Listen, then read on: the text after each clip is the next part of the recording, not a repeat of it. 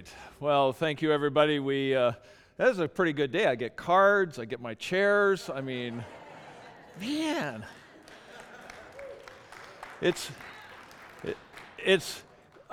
I can say this because Todd and I joke around all the time. It's kind of like, well, my wife always tells me I only work one day a week anyway. But after 12 and a half years of ministry, I'm glad one thing's changing. I mean, that's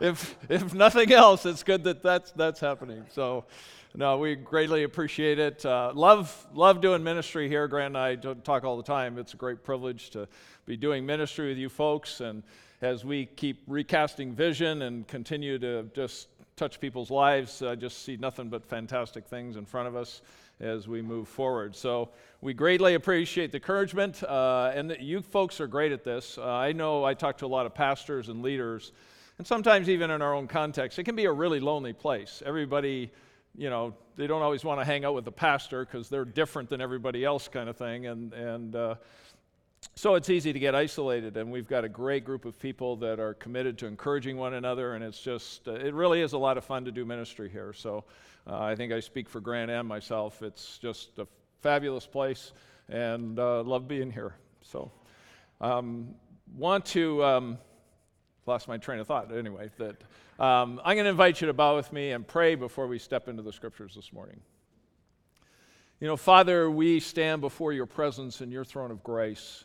And I pray that every day, and especially on a day like today where we gather as this body of Christ, your church, that your Spirit will infuse with us and in our hearts a profound sense of humility, that you'd renew within us the magnitude and the depth of the gospel and all that Christ did, and leaving paradise with the triune God and taking to himself flesh and blood, and dwelling in this sin-infested, evil world for the purpose of sacrificing his life, so that would open the door for us to step back into the family of God, simply by believing in you and placing faith in your Son, the Lord Jesus. Father, we haven't earned it, we don't deserve it, and every day at times we're reminded of how inadequate we are, not only for qualifying to be your children, but for the ministry of the gospel.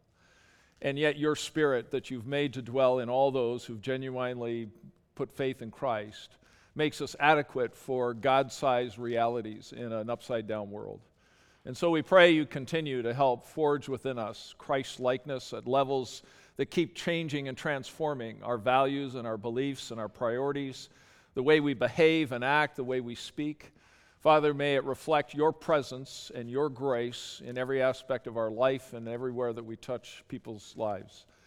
We continue to bow before you and give you much thanks. And as we continue to step into the fall and continue to explore how you're leading us, we just ask that you would be glorified. That's ultimately our goal, is that your Son be the exalted light of this place. He is the head of his church. He is the one that we point people to. Not to ourselves, not to our programs, not to our performance, but to the Lord Jesus, because he's the only one that satisfies the deepest needs that we have as human beings. Thank you for this time. We entrust ourselves to the teaching of your Spirit as we bathe our thoughts and our minds through the pages of your scriptures again, and ask that you continue to not just teach us information, but transform our hearts. And for this we pray in Christ's name. Amen. Last June, my wife and I had the privilege to go to Philadelphia.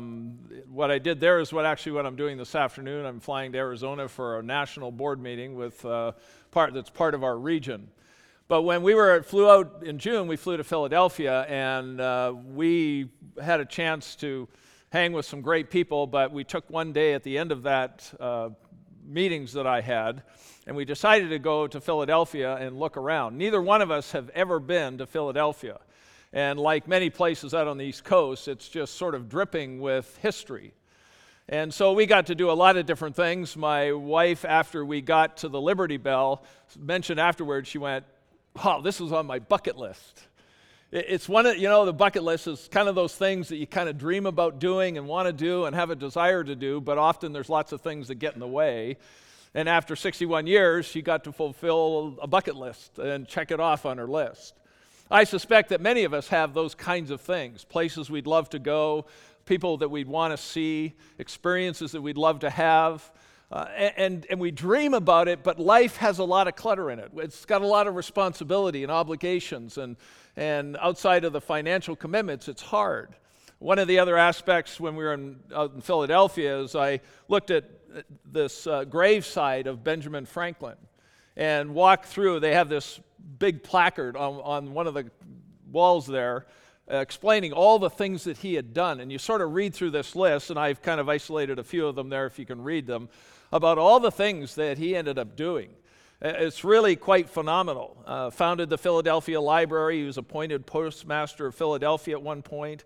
He started the first American magazine. He started the American Philosophy Society. He founded the Pennsylvania Hospital.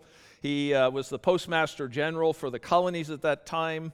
He was the colonel of the provincial militia at some point in 1756, delegate to the Continental Congress, and a whole bunch of things. I just listed a few of them. And either he had a really big bucket list or circumstances in life simply put him at the right place at the right time. And the reason I mentioned that is that because when the passage we're looking at today, Paul's kind of tones it down a little bit. In fact, most of you probably reading through this section of Scripture would probably blow through it and go, well, that's nice. He's just talking about coming out to see some people that he hasn't been able to do. You're really going to preach on this? Yeah, I am, actually. Because I think there's some things that Paul experienced that help us identify with him a little better, because he's the superhero apostle that nobody can identify with. And yet he had some real life things that he had to deal with, and it really came down to the issues of his desires and the distractions of life and ministry.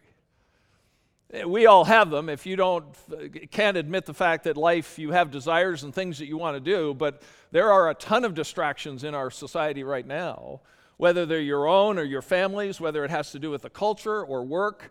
There's all kinds of distractions that are throwing us off our game, that are really snuffing out a lot of our desires and our hopes of things that we want to do. And it doesn't matter whether it's getting a job or whether it's I can't do the things I normally do or go on vacation, or maybe things are struggling, like I don't know if I can keep my job. We have all kinds of desires and hopes, and life has a way of really smashing into those and disrupting them. And sometimes we just take it as a natural part of life. We all know that we're going to have things we'd love to do. I mean, it's kind of like the New Year's thing. Hey, I want to get in shape. Lasts for about 3.5 minutes in your mind and one day on the treadmill, and then it's gone. Some of those things are kind of maybe more elementary, but there's other things in life that make it a lot more difficult. We have a culture that the suicides are up because people have lost their sense of hope in the desires and the longings that they had for their life. There's people that are getting divorced in droves because they just can't figure out how to navigate in this particular kind of environment. When your desires and longings for what you're hoping for and what you would like to do start getting crushed by people and by other circumstances, that's a whole lot different kind of a story. That's the one that snuffs out our sense of will to live and our desire to keep striving and to be significant in life. And so the passage that we're going to deal with is really about this whole idea of the desires that Paul had and the distractions, how that interfered at times with the things that he wanted to do. As simple as that may sound, I want to trek through it, see if we can resonate anywhere with what his experience is. Romans 15 starts this way at verse 22. This is the reason why I have so often been hindered from coming to you. But now, since I no longer have any room for work in these regions, and since I've longed for many years to come to you, I hope to see you in passing as I go to Spain, and to be helped on my journey there by you. Once I have enjoyed your company for a while, at present, however, I'm going to Jerusalem to bring aid to the saints. Now, a pretty simple pedestrian kind of text, but I want to walk through it this morning just as a sense of trying to help us reconnect with our desires and our longings. And the reason I say that is because I think they're essential in terms of navigating even difficult times. What he begins by doing is that Paul says, right at the beginning, this is the reason why I have so often been hindered from coming to you. Paul says it in such a way that he has had it in his mind that he wanted to go see these believers in Rome, on a number of occasions, and he may have even tried to take steps to do it, but he got blocked. There was some kind of obstacle, some kind of hindrance, some kind of obligation, something that was keeping him from making that happen. I think we can all identify. There's things in life we really have a desire to do, but we can't make it happen. And Paul, in some respects, says it in such a way that he's not saying, this is my choice. If I wanted to be technical, I'd say this is an imperfect passive indicative verb. That means nothing to any of you. The key word in there is the word passive. In other words, he is not doing the action. In other words, he isn't doing things himself in his mind that is being the obstacle. We'll talk about this in a few minutes, but it's the idea, is he unable to do this or is he unwilling to do it? See, we'll talk to people a lot of times who say, wow, I have a real desire to do it, but I'm unable to do it. And that may be true, but for many of us, we'll discover that the reason why we're not growing or we're not fulfilling the longings and desires of our heart is often our own fault. Because we're unwilling. It's not that we're really unable, but we're really unwilling to take the action that's needed in order to fulfill those longings and desires. And yet at the same time, in our culture, we've mastered the ability to blame everyone and everything else because I can't see my dreams fulfilled. And so it becomes a lot more significant issue in terms of how we live this out is, are we really unable or are we unwilling? And we'll talk about that in a minute.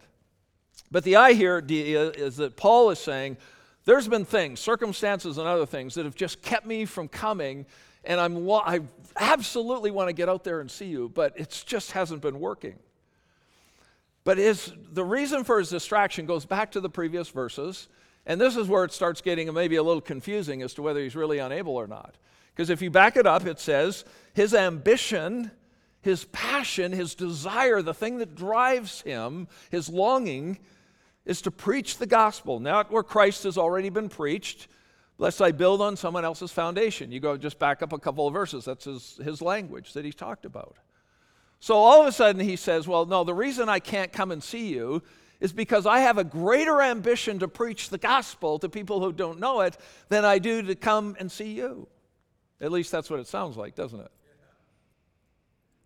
And so it begins to think about, the word ambition means to earnestly aspire to something, implying this strong sense of emotional commitment to something. As you begin to think about it, this kind of ambition is what is shaping his values, and it's shaping his priorities and the way he behaves. We would talk a little bit about that's the thing that catches his heart. That's what he's really drawn to. That's what he's attracted to. And it would be hard at times for us to figure this out, but probably the way you and I would think about it is, think of something you don't have to do that you love doing. Like we all go to work and we have to do that, and many of us have the fortunate privilege of doing something we love to do, but it's not always the case. But if you take work out of the equation and you think about your favorite hobby, like I know that if I was going through here, some of you are like day traders and love cryptocurrency and are trying to become a millionaire before you get to, well, not 30 anymore, 40. 40 is the new 30 or something like that.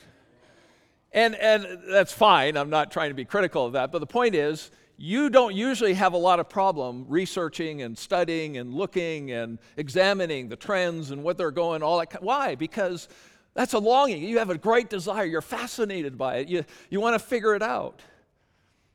Some of you may not relate to that, so we'll go from cryptocurrency to quilting. Right? Now, I'm assuming I'm talking mostly guys over here, mostly gals over here, but don't judge a book by its cover. You know, you could find a mix in here. But if you love quilting, I mean, they even our camp ministry has days and weekends and weeks where all they do is quilting, and they get hundreds of women that go up there. They bring their own machines, so they're highly invested in it. They got enough quilts hanging around their house to basically decorate the White House. I mean, they love doing it. And so that's their ambition. They want to be master quilters or something, right? I mean, you do it in other areas of life as well. It doesn't have to be that. It can be anything. Literally, it can be sports. A lot of us love playing sports, so we don't have mind paying the registration fee for belonging to a club. We do other things, whether it's hunting or going to the cabin or boating or fishing or whatever it happens to be, or playing golf. I'll throw that in there just so I sort of accuse myself of the same kinds of things. But if you want to think of Paul's ambition with the gospel, think of your favorite hobby or the thing that you love to do and sort of say, that's a little bit of a glimpse of what Paul's feeling. That's his ambition, his longing, his desire is the gospel. And he puts the same kind of energy into it that you would put into your favorite pastime. That's what drives him. That's what he thrives on. Now, one of the things that I want to ask you as you think about this whole message and where in the world are you going is this question. Is my life really driven and motivated by godly ambition and desires, or cluttered by many of my first world distractions? See, we're living in a culture right now that it's so overwhelming to some people that their whole mode of life is to find as many distractions as possible, because what's going on in the world is so overwhelming that it's killing them. And so their whole life is about, I've got to find a break. I've got to get relief. I've got to find some respite. I've got to find a Sabbath rest. And their whole life is basically driven by, how do I escape the stuff in the world? And if that's not part of what you're worried about, it is often for many people that we know. Because there's a lot going on. And so whatever desires we might have had for a normal life has switched to, wow, I got to figure out how to just survive. And yet the way it really shapes up in everyday life is I've got to have distractions that may be destructive. But that's why we've become masters at watching TV. And masters at, well, as one person in my family says, I don't watch TV, I watch Netflix. I'm old, I'm not quite sure I understand the difference between that. But anyway, but we can fill up our life with a lot of things that tries to ease the pain of the overwhelming pressure of life and all the desires and longings that are getting crushed because I can't do what I want to do. Can't stay at my job because they're forcing us to take vaccines. I can't go on vacation. I can't go visit my family. And so we're dancing around all kinds of things to try to medicate the desires that we can't have, and trying to find enough distractions so we're not overwhelmed by what we do have or don't. We can smile at it and joke at it, but that's where a lot of us end up living. Am I living my life to find distractions so I'm not overwhelmed, or can I still have the desires and longings that God's put on my heart? And it makes it difficult. Let me illustrate it from Scripture. Galatians 5, 6, and 7 simply says this: For in Christ Jesus neither circumcision nor uncircumcision counts for anything, but only faith working through love. You are running well. Who hindered you? Who's been the obstacle that's kept you from walking in love in your relationship with Christ? 1 Timothy 3:7, likewise, husbands, live with your wives in an understanding way, showing honor to the woman as the weaker vessel, since they are heirs with you in the grace of life, so that your prayers will not be hindered. You know, when you begin to think of it, what are the things that hinder our life and are obstacles? Well, Paul seems to think that people can be a hindrance to the desires and longings that I have in life, at least if I have some godly ones, that I want to walk with Jesus and I want to grow with Him and I want to serve Jesus and glorify Him with the way I live. People can be an obstacle or a hindrance. That's the very reason he raised the question, whether it's rhetorical or not. Who's keeping you from running well with Jesus? I grew up in a split spiritual home. My mom was a believer, didn't become a Christian until after she got married. My dad didn't become a Christian until 5 days before he died. There was about probably a 45-year gap between the two of those. And my mom was often berated by other ladies about sometimes putting up with an unbeliever in the home. Why would you cater to that? Of course, that was always from people who was married to a Christian. They couldn't understand why she would make adjustments to care and nurture my dad and not just get snitty about it. But then there are some families where the person with the lowest spiritual commitment is the one setting the tone in the home. And whoever it is whether it's the husband or the wife, then everything revolves around that spiritual tone, and so there's no spiritual. So all the hopes and desires and dreams of anyone in the family that's a Christian get smothered by the one individual who forbids anyone to talk about being a Christian. So people can hinder and be a huge obstacle in our walk with Christ, but so can religion. I mean, that's why he's talking about circumcision and uncircumcision. Is that it's easy for individuals to grow up in a legalistic or a hyper-religious type environment, and those things, as we saw with Jesus and the Pharisees, those things can actually hinder and keep people from the kingdom of God and a relationship with Him. And so religion can be just as bad as anything else at times.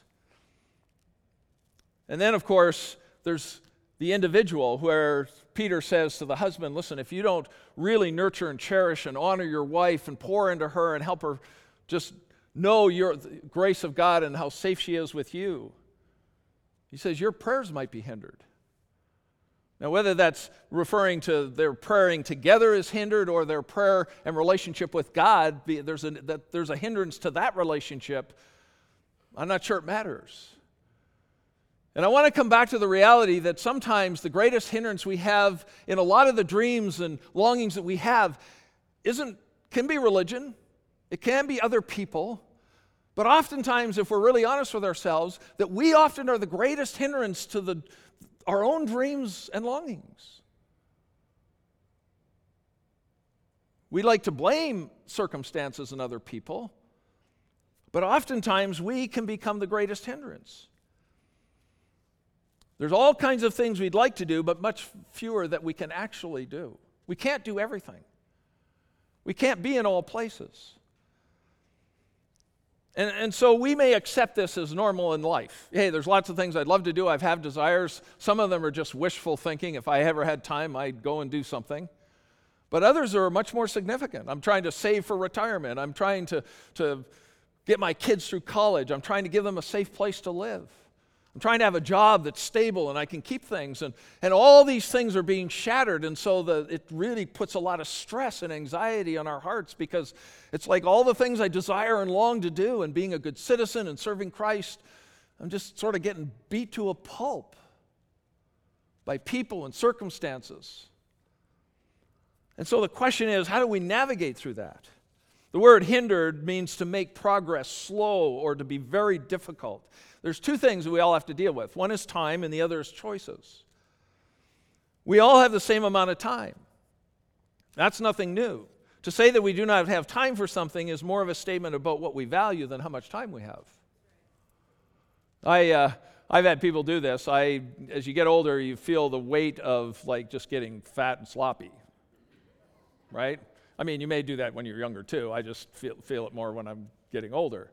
So I work out as much as I can. I'll work out 3 or 4 times a week or whatever kind of thing. And I had a couple of people through my years going, wow, I wish I had time to do that kind of thing. Kind of like, because that isn't condescending. I don't know what is. I mean, usually what that means is I'm doing really important things. I wish I had time to kind of mess around and do workouts like you do, like, you know. But what it really means is they don't value it. They could make the time to do it if they wanted to. They just don't value it, so they do something else that they value. It has nothing to do with what's more important, only in our own minds. And we love to judge other people who use their time differently that we would never use it for because we don't value it. But the issue is we have time. In our choices, we ultimately make time for what we value. I mean, I can say, man, I'd love to be in the scriptures more and pray more, but I just don't have time for that. Why? Well, you might be a single mom who's fighting 3 kids, and that's a legitimate hindrance, trying to figure out how am I supposed to do all this stuff and make time to spend time with the Lord, because one's screaming in this ear and the other one's throwing cereal on the table, and how do I do that? And so there are things that are legitimate hindrances and obstacles to us connecting even with the Lord. But the other side of it is that we do have the freedom to choose. You know, the person who says that I want to do this, but I can't do it because, well, I just can't. Why? Well, I don't have time. Well, okay, just block this time off in your well, I don't think I can do that. Why? You don't know how to block it off, but it's usually a time management thing. I could do this if I really wanted, if it was really a desire and longing that I felt God was pushing, I could probably do it, but I've got my life so cluttered up with so many other trivial things that I don't know how to get rid of those and put this in place. And so the idea Paul is talking about is his distractions. And when you look at the text, you'll notice that he says, it's clear that he has an ambition, an ongoing longing or desire to go see these believers, but he also has this passion and commitment to preach the gospel. And he hasn't been able to put the two together. I can't be out preaching the gospel to unbelievers and hanging with these Christians. You ever had that problem? You ever had people talk about that? Paul would have made a lousy pastor and a lousy elder. He would have. I mean, he was running all over the place because he's trying to get beachheads of the gospel into certain cities and places, and then he runs to the next one. He doesn't even stay long enough to make friends. And we have to be careful. If you get people that are evangelists, or they have sort of this apostolic ministry where they're trying to reach unreached people groups, because that's what he's saying he's trying to do, they may easily bemoan the fact that, well, I have no Christian friends. Like, nobody cares about me. Yeah, well, that's because you don't stick around long enough to have a conversation. And so we deal with this idea of, man, I desire to have Christian friends that speak into my life, but I'm also preaching the gospel. And Paul's going like, I can't get these things connected because I can't do this and that at the same time. Now, if for no other reason, you ought to go, wow, Paul had this problem too? Wow, I feel better. And frankly, his problem isn't some of the problems we have. He had one godly desire to do a godly thing, and that's preach the gospel to lost people. He also had a godly desire to build into these believers' lives, and that's a pretty good spiritual issue too. But he couldn't get to both. They were not only in different locations, but it's really hard to do both. And you know what? It's okay. It's okay. It's like growing up in a small church where I say, you know, the mark of spirituality is that I know every single person. I don't even know half of you sitting here this morning. Okay, a little more than half. Don't. But it's, you know, if knowing everybody is the mark of spirituality, then it's kind of like, okay, well, I'm failing miserably. But sometimes we put a lot more this sort of pseudo-spiritual responsibilities on our life that doesn't have anything to do. And people criticize Paul for what he was doing. And I don't care what you do, you can't do everything. You can't be everywhere. It doesn't matter what your desire is or what your longing is. There's always going to be this struggle where there's some things I'm committed to because I value that and I think that's what God's called me to do. That means I can't do other things. And that's why we have the body of Christ, is because we can all niche into one another's life in different ways. And the sign of not being everywhere and everything and being everything to everybody is not a sign of spirituality here.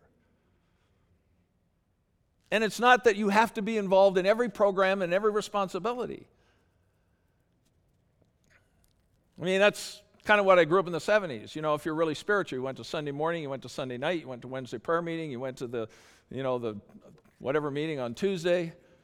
You helped the kids out on Wednesday, and then you were also at the men's breakfast thing on Saturday morning every single week in and week out. Well, you can hang with all the believers doing that, but you're not going to share the gospel with too many people out there if all of your time is with believers. So Paul has this ongoing desire to be with these believers, but he's also got a commitment to preach the gospel. Now, we do need to pause and look at the reality that there's some things going on in Paul's life that he's simply unwilling to do and some things he's unable to do. The way that he phrases the hindrances is that he's had repeated times where circumstances would not allow him. This was not my choice. I was planning on coming, but it didn't work. Sounds like running a youth group, doesn't it? You know, I mean, it's hard enough to get people to sign up for anything. Doesn't matter. I mean, it's not you, that's anything. You have people sign up, and it's like nobody signs up to the last minute because either they're looking for something, see if something better comes along, or I just forgot and I'll just show up and it should be good. The only problem there sometimes is that, like, when you only have food for 5 people because those are the only ones that told you, and 25 come, then you got to hopscotch over to the store and get some more food. But the idea here is that Paul was unwilling in one sense to go because he was on a mission to preach the gospel. He made a choice. I value this so much, and I haven't fulfilled that I just have to keep doing this.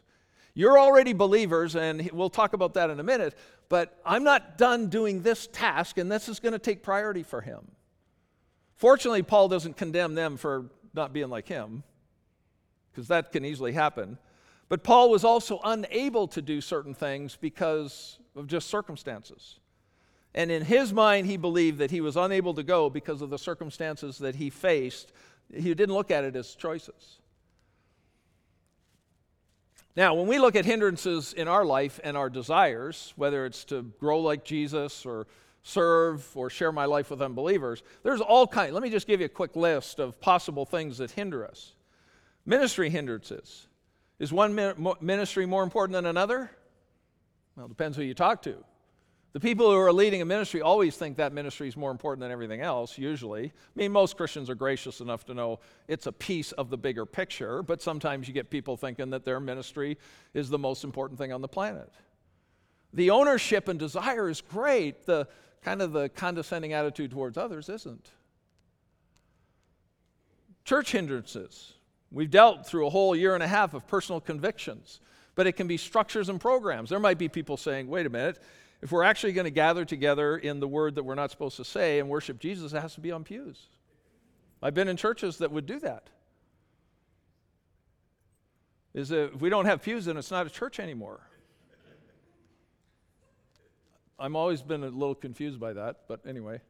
Because that's why over the last 12 years, I'm saying that you and I are the church, not the building. And if you don't get that in, then this becomes holier than the way we live our lives. And I don't think that's what Jesus had in mind. And so we may have personal desires and preferences even about this. But the question is, do we have anything of the ambition of Paul? That there's 2 things that are critically important. One is the gospel of Jesus Christ, and the other is building into other believers so that we can do the same mission. I don't remember Paul ever saying and complaining about the building or the programs. He seems to have a great desire for 2 things: preaching the gospel and building into believers' lives. That's his heartbeat. Personal hindrances. You know, I don't know of anyone that doesn't have these. We have a lot of first world either desires or longings or passions, but those can easily become a hindrance to my walk with Jesus. You know, I'd love to read the Bible, but I'm too busy watching 4.5 hours of TV every night. That's how absurd it gets sometimes. They just say, I don't have any time. And the issue is saying, I'm just unable to grow. We just have to be honest at times saying, look, the issue is I'm unwilling to do it, not that I'm unable to do it. And I think it's much safer ground for us to take responsibility for our own stuff. And we've got to use the word, I'm unwilling to do things rather than I'm just unable. Now, granted, this is the convoluted element of this thing. Am I unable or unwilling? Well, I think most of us need to go, look at the first issue has to be, am I unwilling to spend time in God's Word? Am I really unwilling to spend time praying? Am I really unwilling to build into other believers' lives? Or is it really that I'm unable? Because unable basically takes me off the hook and says, there's things blocking my way. I couldn't push through this and get there if I wanted to. And so Paul's got a little bit of this going on. I'm unable to get there, and there's probably some obstacles, but he's making choices that make him unwilling to go there because he hasn't finished the mission of the gospel there. Now, we can fight over that all day long, but that doesn't matter. Sometimes family is hindrances. You get someone in your family that doesn't believe, doesn't care. You might fare pressure that I shouldn't be at youth group, or I shouldn't come to church, or I shouldn't be involved in a women's or men's group. because family can be a hindrance. And cultural distractions are mammoth. And there's nothing wrong with being in the culture because I want to represent Jesus and being involved in hobbies and sports and activities if I'm there. But if I'm using those things as a distraction from Jesus, that's not working so well. Now, let me just make one comment on Paul's desires. There's a couple ways to look at it. We have a heart, we have feelings, and we have flesh. Our desires or longings, we would describe mostly as how we feel about something. What catches my heart? How do I feel about stuff? And as we begin to think through this, I could spend a lot of time reminding you that an unregenerated person, Jeremiah tells us, the heart is more deceitful than anything else. I can tell you that God says, cursed is the man who trusts in mankind and makes flesh his trust and his confidence. Our feelings, we know, are caught in the middle because our unsanctified feelings can convince us to do the stupidest things on the planet. And we can be perfectly convinced this is the right thing to do. And they tend to, if they're driven by the flesh, tend to strong-arm God. They tend to push Christ away, and it rejects the work of the Spirit inside of us. I had a friend of mine several years ago who sat down and asked a great question. We were having coffee together, and he looked at me and he says, I have a question. If I do something that I don't really feel like I should be doing, am I not a hypocrite? And I didn't pre-think this. He didn't tell me what he was doing, so it wasn't my answer. The Lord literally just dropped this thought on my head, and I said, well, I guess it depends on who you're being loyal to. He says, what does that mean? I said, well, if you can discern whether your feelings are being driven by the flesh, then you can do what you feel like doing, but then you're just being faithful to the flesh and disloyal to Jesus. But if I have feelings where Jesus tells me I'm supposed to do something and I'm not feeling it, and you do it anyway, then you're being loyal to Jesus. Even if you didn't feel like it, you might be a hypocrite to the flesh, but you're being faithful to Jesus. So a lot depends on how you think about it, but in our culture, often our emotions are the new authority. I can't tell you how many times I have discussions with people that want to do something that clearly the Bible says this is a bad thing to do, and they do it anyway because doesn't Jesus want us to be happy? And it's a struggle to figure out our desires and our longings, not even between two really good spiritual things, but how do I live in this world and not find my life cluttered up with the desires of the flesh? And I end up ignoring Jesus in my walk with Christ because I'm going to be faithful and not a hypocrite because I'm just going to do what I really feel like doing.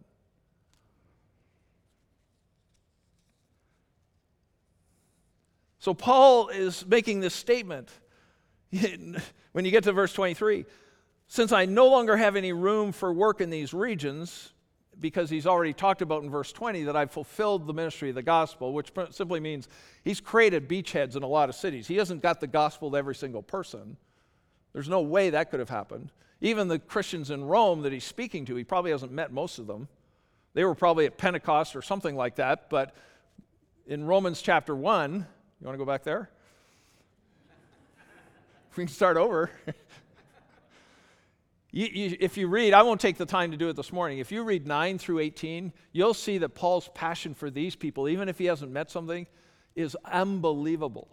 He says, I want to come, and literally the statement that he's going to make here is that I want to be filled up with your presence.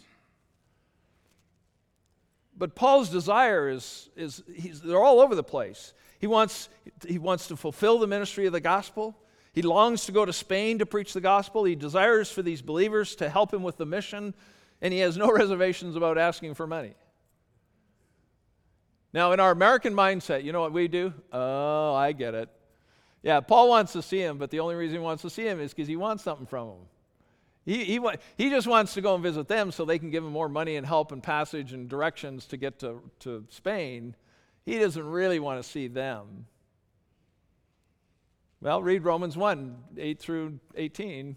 You'll see that he wants his life to be filled up with their presence. He wants to go there and he wants to bathe in their presence and he wants to be saturated by their encouragement because he needs that encouragement too.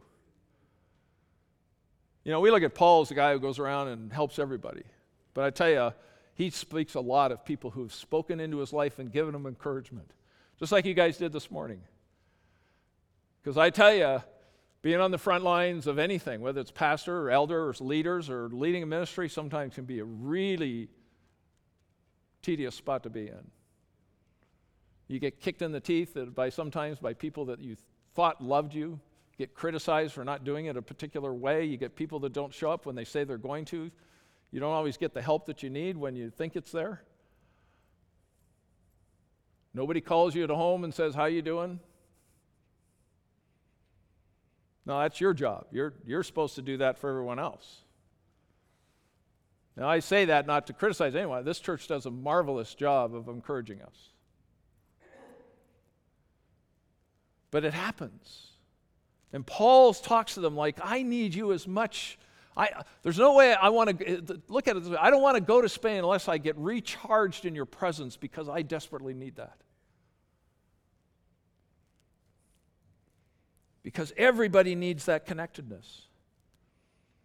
And that's why he says, I'm only going to go to Spain once I've fully enjoyed your presence. And you can speak into my life and encourage me, and I can impart a spiritual blessing to you.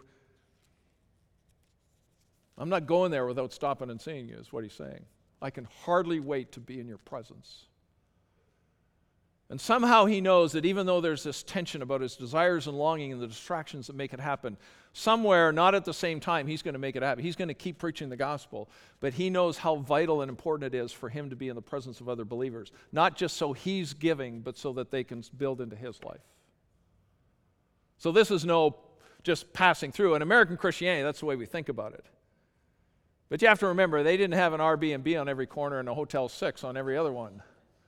Paul walks into a city, and you probably need to think of it this way, even though this is probably technically not true, but he's walking into a city and he's got to go, okay, now I got to find somebody who will like me enough to put me up for the night. That's why hospitality was so critical in that kind of culture. You just can't wing it on your own. There's a super interdependence on it. So I want to finish by asking you this question. Is your life motivated and driven by godly desires or longings, or is it just cluttered up with first world hindrances?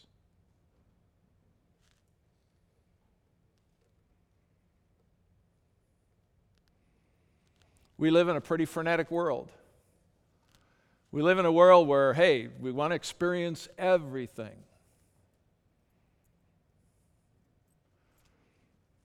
And I'm just telling you, you can't do it. You may want to experience everything in the planet, have desires to check off your bucket list in this world, but you better be careful that that bucket list doesn't strong-arm Jesus and say, look, I'm enjoying the fun things of life without you. I don't want to go through the discipline of actually being on my knees in your presence at the throne of grace and saying, God, I need you to forgive me. Because I keep making choices based on the flesh, and I'm chasing desires that are not honoring you. And it's got its arms wrapped around me so much that now I'm kind of stuck because I don't know how to make another choice, because now I'm unable to make choices to get to me where I need to go because I've kind of trapped myself in this little cycle over here. And I'm living by my feelings, but I'm not sure I want you to sit down and talk with me about my feelings because they're kind of a train wreck. And they're not godly. And they're not building up other believers. They're tearing them apart, and they're criticizing. And by the way, I'm not even sure I like myself because this is a bit of a nightmare.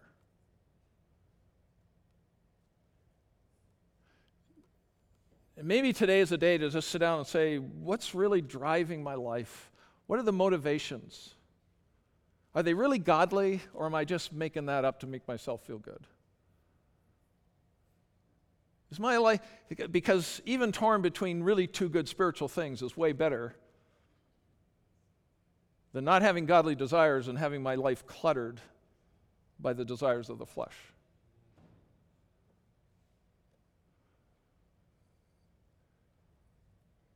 Because the weight of that gets very depressing and extremely discouraging. It actually sucks away our godly hope to honor and live for Jesus. and to serve other believers and build into their life, where even coming and gathering on Sunday morning disappears, because it's like, what's the point?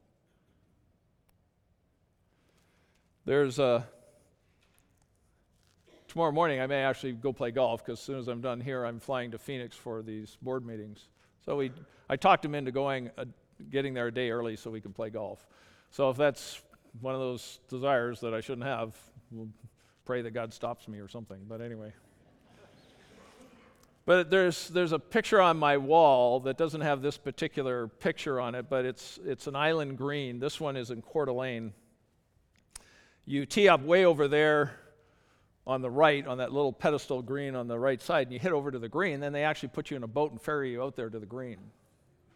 Most people who are amateur golfers and don't play much usually swallow the club by the time they get off the tee on this one, because they're just panic. All they see is all the distractions. But you get good amateurs and obviously professionals who I've seen them choke on these holes too.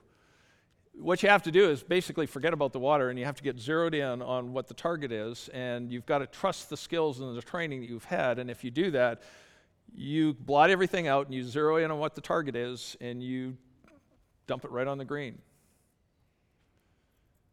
And what happens in a lot of our life is that we start staring around at all the storms and the clutter in our culture, and we start to panic and we get anxious about it.